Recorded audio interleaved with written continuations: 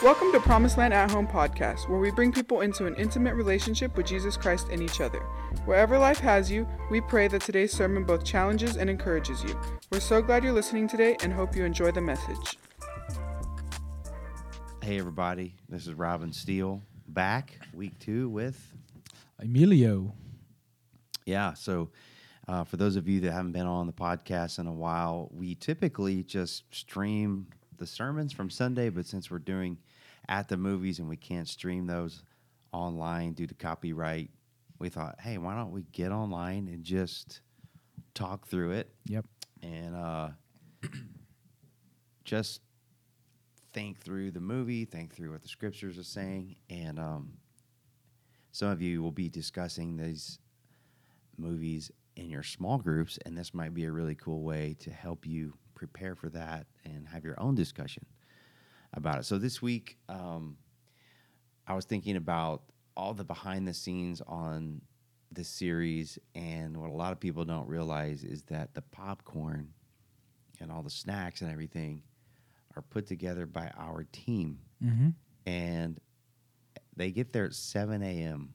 On Sunday morning on their day off, Yep. you know, and first of all, John Rodriguez and LaDonna Rodriguez make the popcorn. Make all the popcorn, yep. Themselves. They have a big popcorn maker. They make the popcorn, donate it to the church. Yeah. And then Jennifer Longoria gets a team of her hospitality folks, and they stuff 800 boxes of popcorn. A week.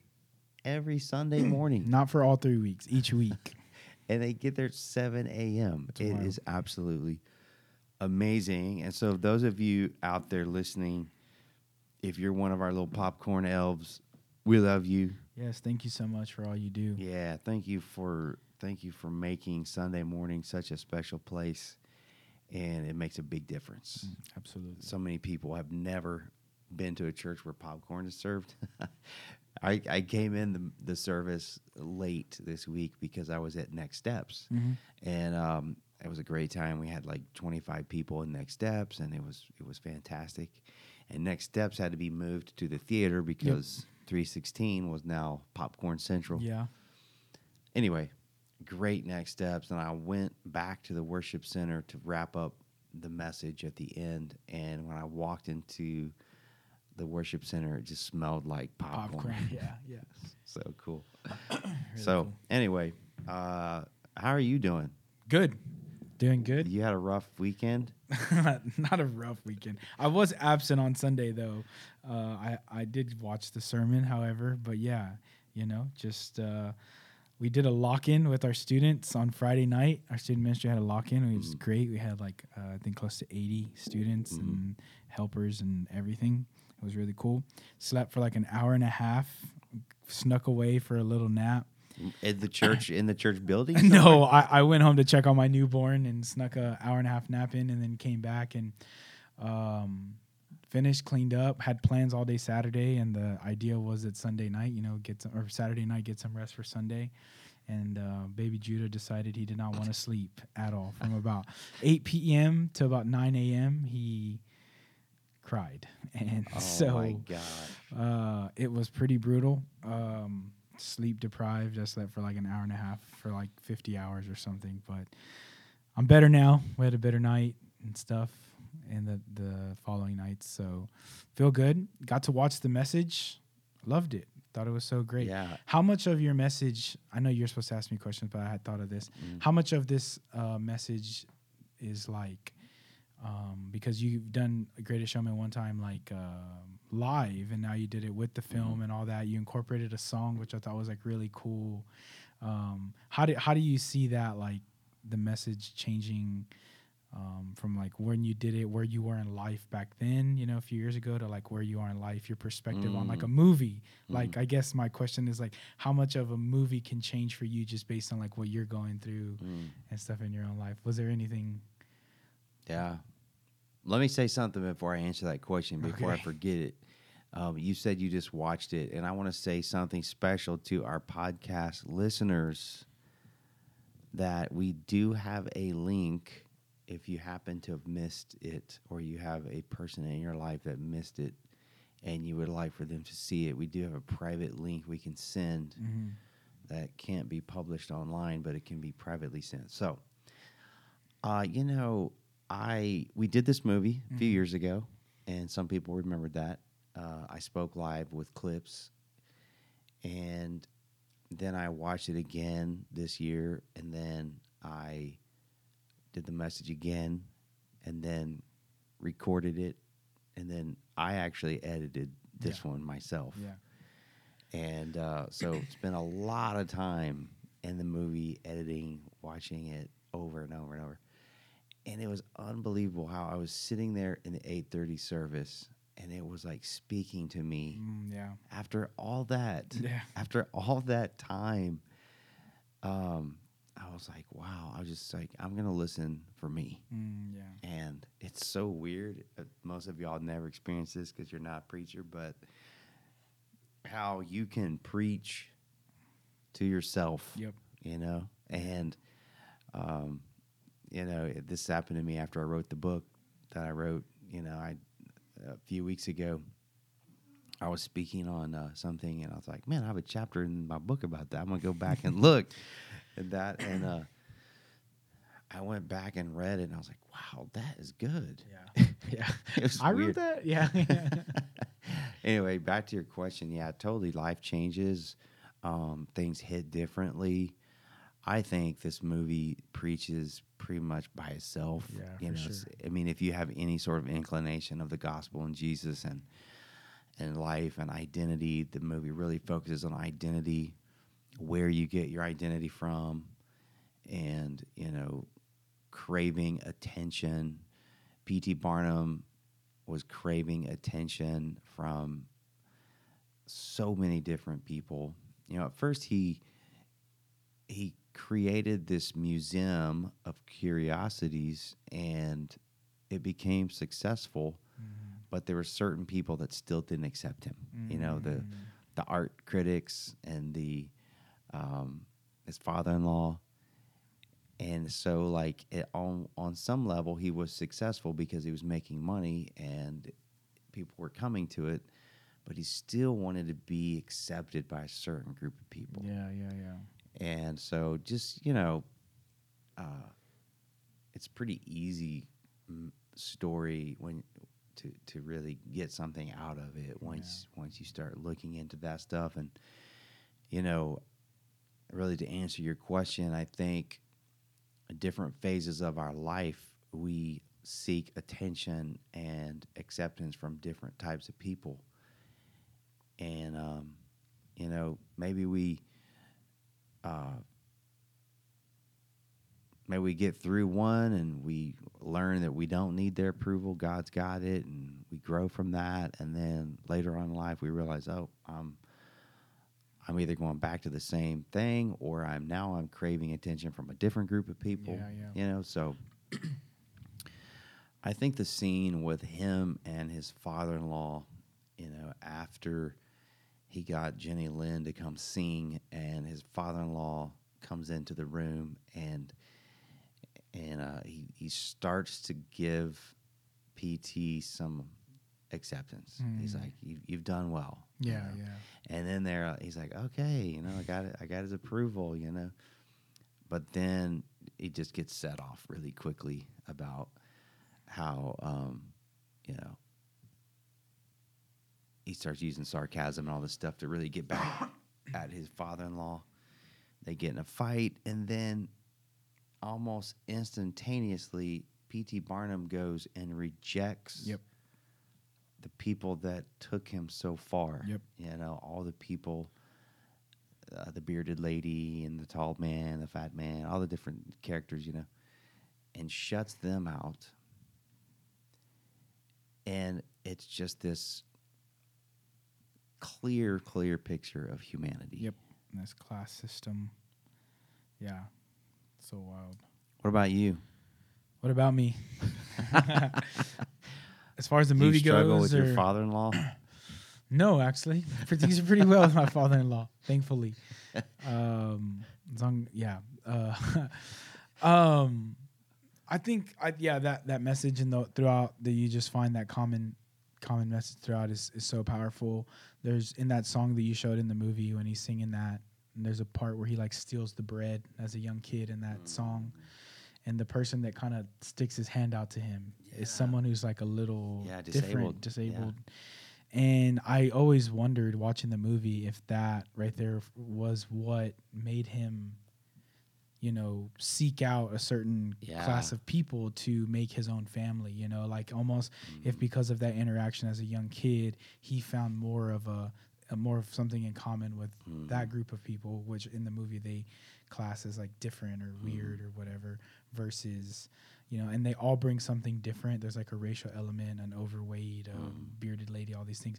But I always saw PT as he was like, in his own mind, he was like, he represented poverty. He represented the poor, and that the poor needed a voice. And even in his success, like everything around him, he was seen successful. He never really leaves his poverty mindset, you know, until he finds himself back in real poverty again, you know. And it's this interesting story. Yeah, you know, his father-in-law in that scene that I was just talking about, his father-in-law says, all this success and still just a tailor's son. Exactly.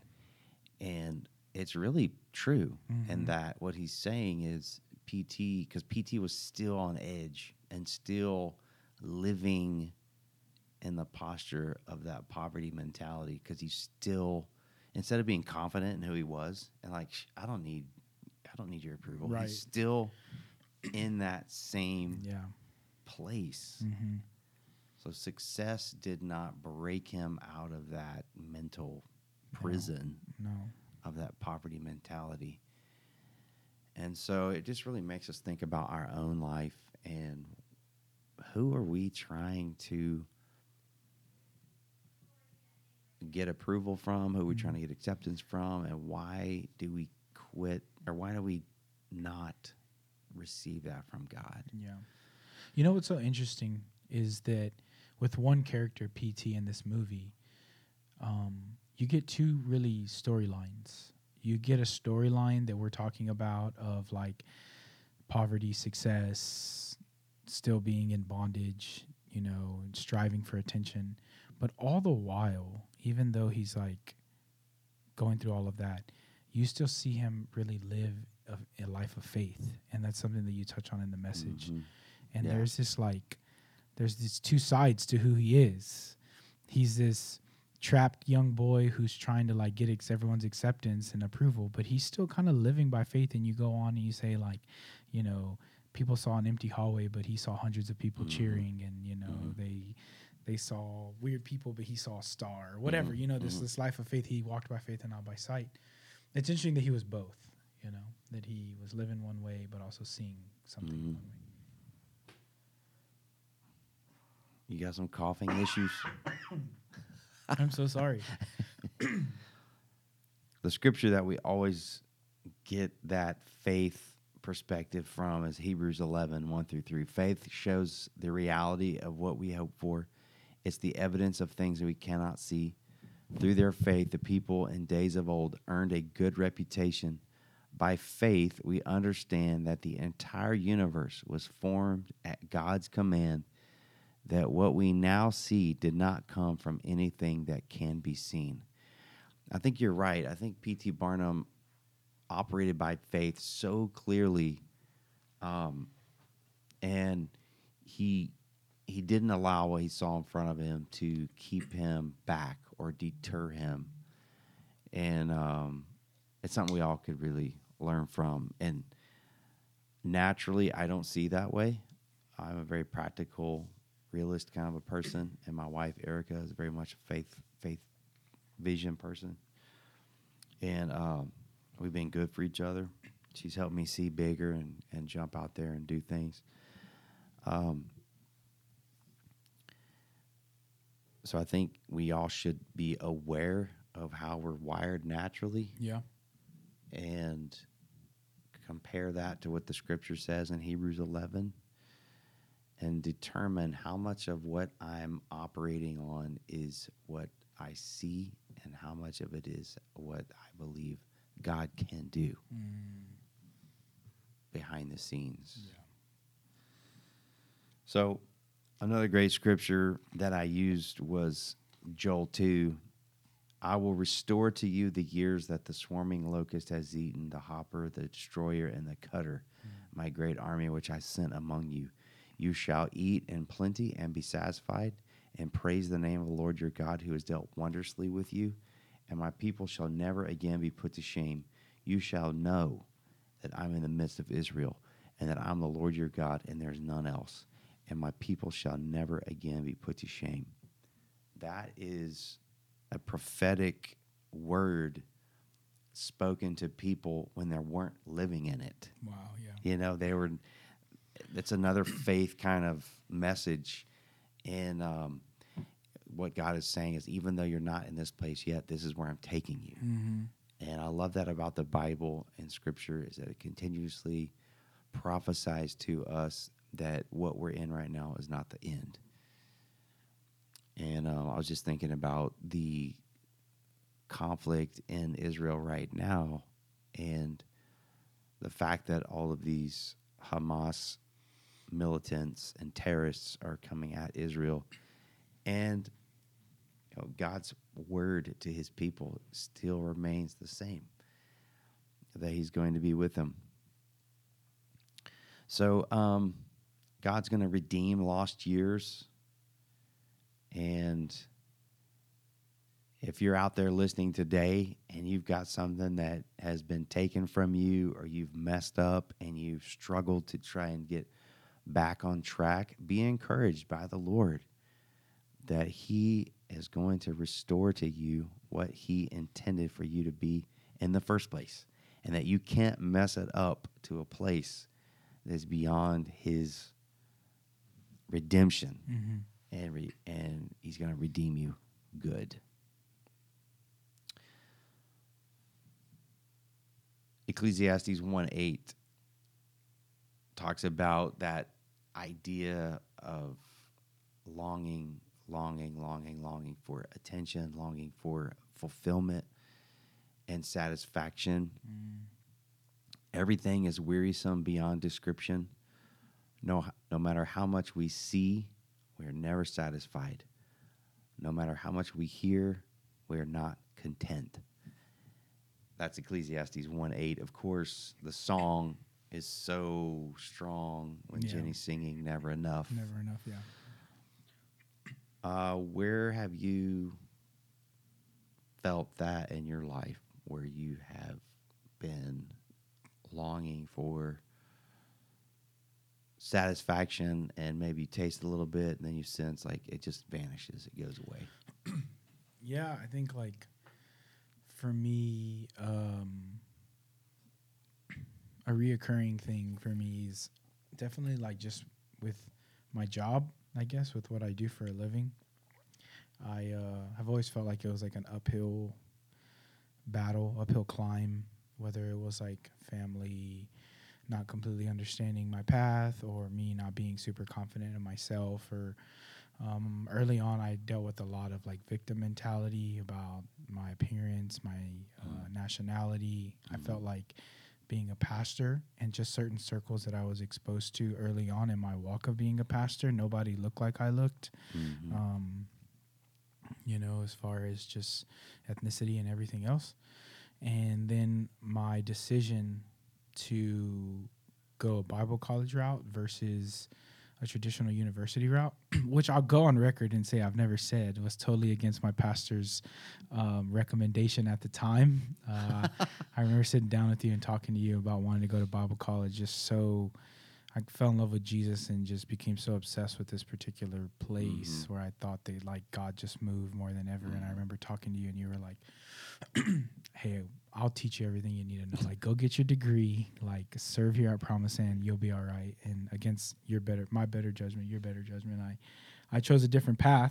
In hindsight, kind of regret it, but a lot of good came of it. But nonetheless, the validity of what I say and what I have to say, I always feel like is in question or doesn't hold weight, because there's not a degree tied to my name. And I feel like I have sometimes great thought, great revelation, great things to say that are just will never be enough. Yeah. Because I don't have I didn't go to a Bible college where I could get like a degree of theology, but I also don't have this university traditional 4-year degree, master's degree, or doctorates or anything. And so it's like, here's this shoemaker's boy trying to tell us about Jesus, or whatever they call him in the movie. This,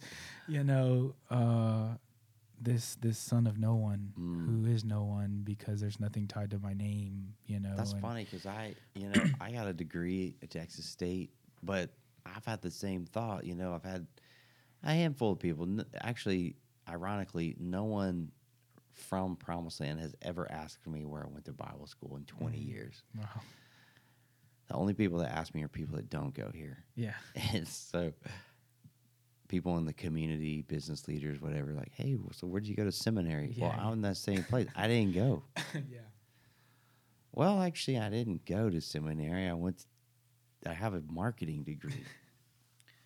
So it's never enough. Right. Right. Literally. Yeah, but I definitely have felt that for a long time, and it comes and goes. Like you said, you'll have these accomplishments in your career or whatever things you're able to do, and you're like, man, this is awesome, and God has always showed up. But it's like you turn a corner and you're trying to do something else, or you try to compare yourself to what someone else is doing, and all these insecurities and stuff just kind of like come rushing back in. Yeah, Leah and Rachel in the Old Testament, they wanted a baby, and Leah was able to, and Rachel couldn't, and it was that same insatiable desire, and it kind of reminds me of a young man I was talking to here in San Marcos. He was starting his, online social media following as like a business, and he got to 50,000 followers, 100,000 followers, and I remember saying to him, "How many is enough? How many followers is enough?" Because, and I'm not trying to like say he needs to stop, but I'm just saying like at some point you don't need to rely on followers, the amount of followers to validate your content or who you are, what God's said to you. When I wrote the book, and it was, I would tell some people how many books I'd sold, and they're like, wow, and then there's other people I was like, I don't want to tell you. Because it really is your point of view, whether it's a lot or not. And of course, for an author, it's never enough. You could sell 10,000 copies, 1 million copies, and it's like, well, John Grisham sold 50 million. Max Lucado sold 50 million books, So there's just never enough. Yeah, it goes back, I think, to what your why. You're like, why are you doing it? Why are you setting out for? Like with my health is always the thing. It's like losing weight, being healthy, being off medication. I've been open with the church in the past about like my own health journeys and my journey with weight loss and stuff. And I've hit these goals, under X amount of pounds or, whatever. But it's just like I'm never content. It's like there's always like an underlining of something. And it's the message of this story. It's like you can look at a certain number on a scale, but if you are just not at peace at who you are as just a son of God, like regardless of some of these other things, and the value that you find in appearance versus the value that you find as a child of God,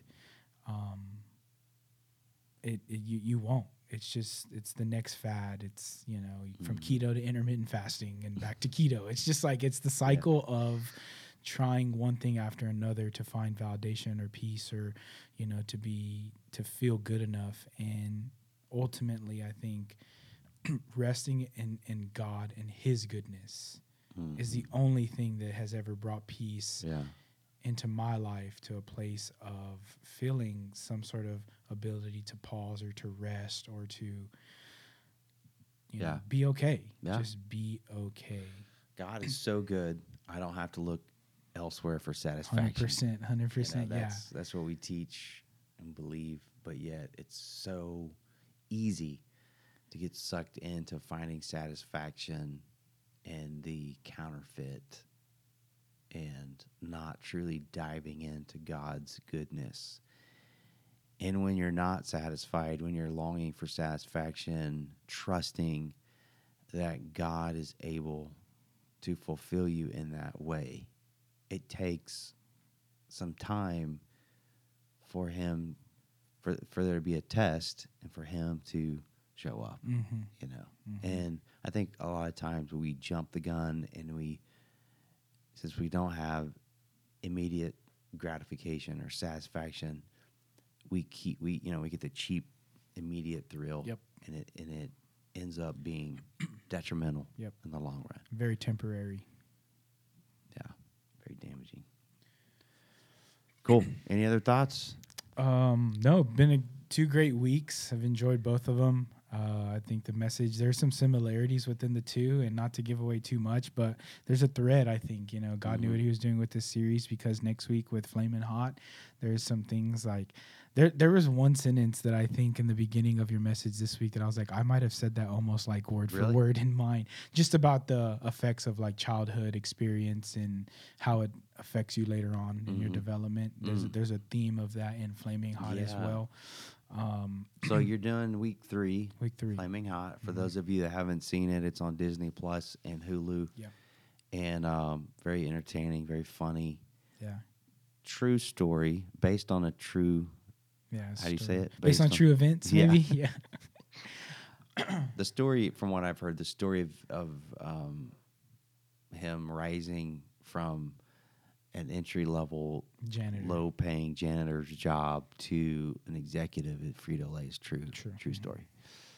The technicalities of him inventing hot Cheetos versus some other Hispanic marketed brands, you know, that's in question, debatable. Yeah. But the story is I think the bottom line of his journey. His journey, is very, very inspiring. And you want to give us a little sample of your Oh my wife.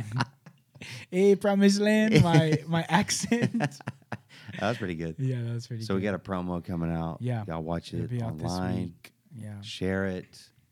Promote it. Get people out.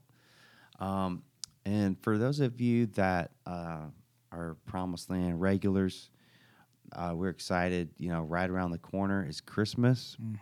So we'll have a couple weeks here in between at the movies and our Christmas series, where we'll really give everyone an update on our On This Rock campaign and pledges that have come in and plans that we've got going on. But in December, we're going to start our Christmas series, and it's going to be based in John chapter 1. So if you're interested in getting a head start, you can dive into that. So until then, have a wonderful week. We'll see you on Sunday. Thank you for joining us today. Don't forget, we want to connect with you. You can find us on Facebook and YouTube by searching PromiseLand San Marcos, on Instagram at PSM Church, or on our website, psmchurch.com. Thanks again for listening to the PromiseLand at Home podcast.